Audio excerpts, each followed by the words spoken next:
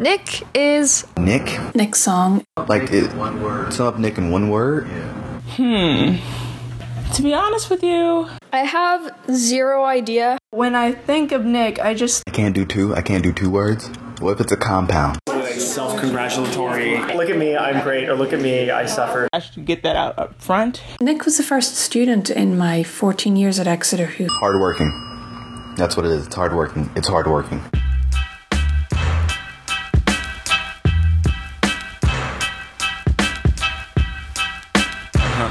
Bounce with it, huh? Let it bump though. Okay, so this is like the fourth time I'm trying to record this. My name is Nick Song. I'm a 18-year-old high school student. I remember coming back from an interview at one of these colleges that I was visiting over the summer. It lasted about 20-30 minutes. I walked out of that interview just feeling like crap. Not necessarily of how the interview went. It was as good as an interview would get. It's in that time you're supposed to condense your entire life into just like a few bullet points. There's this one question: what is the best way to capture yourself? I struggled a lot with this. Kept on thinking about this idea of looking extrinsically to look inward.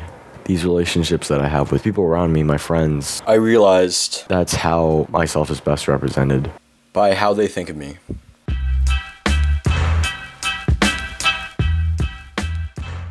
Nick is unapologetically himself. That's just all there is to it. Whenever you see him, he'll probably have a new interest or a new hobby that he's super excited to tell you about. Not all of them are practical.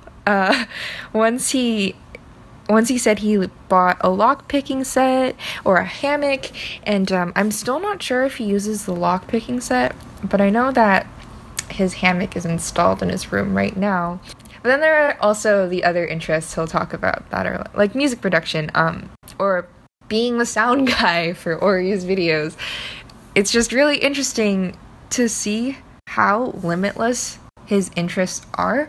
The fact that he actually takes the initiative to really understand and research the topics at hand. Like, he just really wants to learn, and he actually takes steps to feed his curiosity. That's not something a lot of people have the work ethic or motivation to do, and the fact that Nick can find that motivation, the fact that he has a natural inclination to be proactive is something I find really admirable. Yeah, Nick is he's a hard worker. Definitely hardworking. And that's how you know he's working hard, because he's sweating all the time.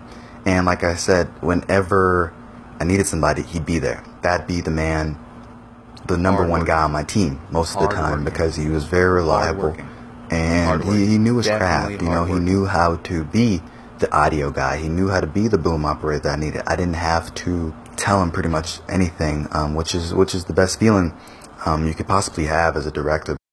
I remember him saying that he was going to make a podcast like a year or so ago. Like he just sort of vaguely said like, oh yeah, I'm very interested in that sort of realm of media.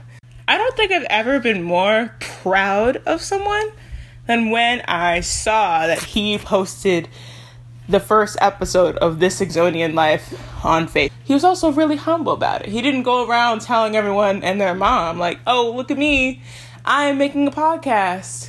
He just did his work and produced what he worked towards. And that's just the kind of guy he is. I first met Nick Song in January of 2017 when he entered my 11th grade English class with a determination to take every assignment that I offered to the students and transform them into something that suited his passions. And I am really full of admiration for the way in which he did that. We have a tradition of writing a profile of a classmate and then using that as an experience that feeds into writing a profile of a professional. And Nick was the first student in my 14 years at Exeter who has decided to do it as a podcast. That was entirely his choice. He had the technical ability and skill to do that. And more importantly, he had the passion and drive to make that happen for himself. It ended up being an enormously successful project. I'm really interested to see where this kid's going to go with his life and his future career. I'm hoping his is a name that's going to become familiar to us. I was with Carolyn, and we had been in the library basically for most of the day. I think it was a Sunday or a Saturday. And I had been working on studying for this AP biology test I had on Monday, as well as some stuff for my history class. So I was kind of swamped by work. And I told Carolyn before we walked into the dining hall, okay, we're going to go in there for 10 minutes. We're going to grab a really quick bite to eat, and then we need to go back to the library so I can keep studying. We walk in, and I'm already completely stressed out, so I'm not even really that hungry. But I still force myself to put food on my plate and all of that stuff. So Carolyn and I are trying to find a place to sit down.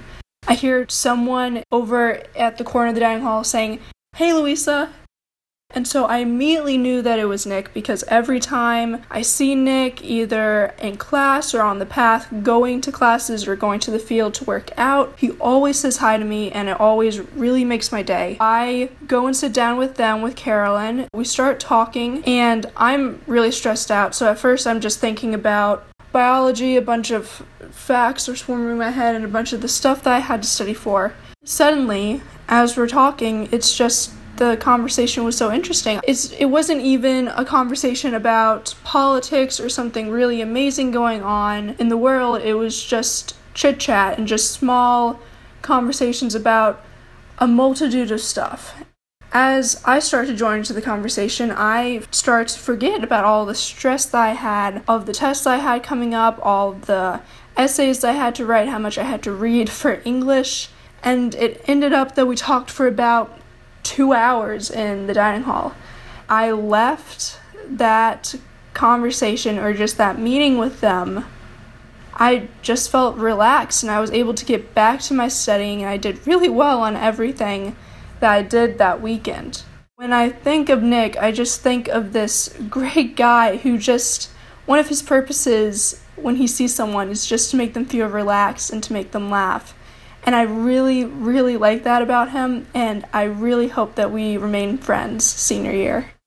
I was at the lowest point of my junior year at school.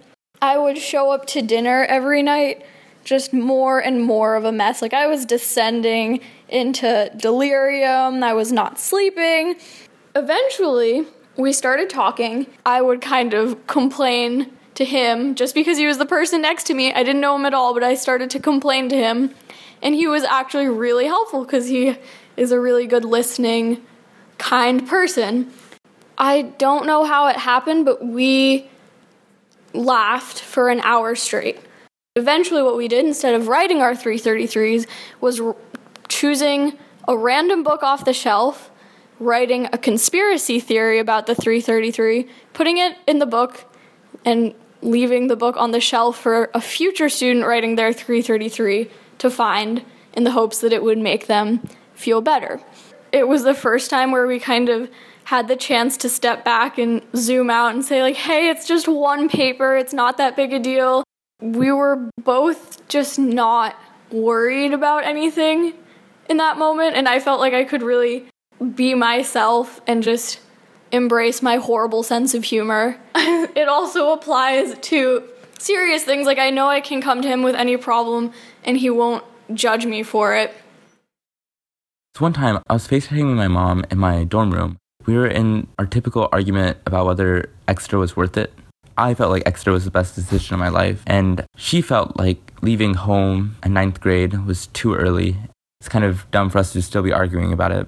But even up till senior year, we were arguing whether the decision was worth it.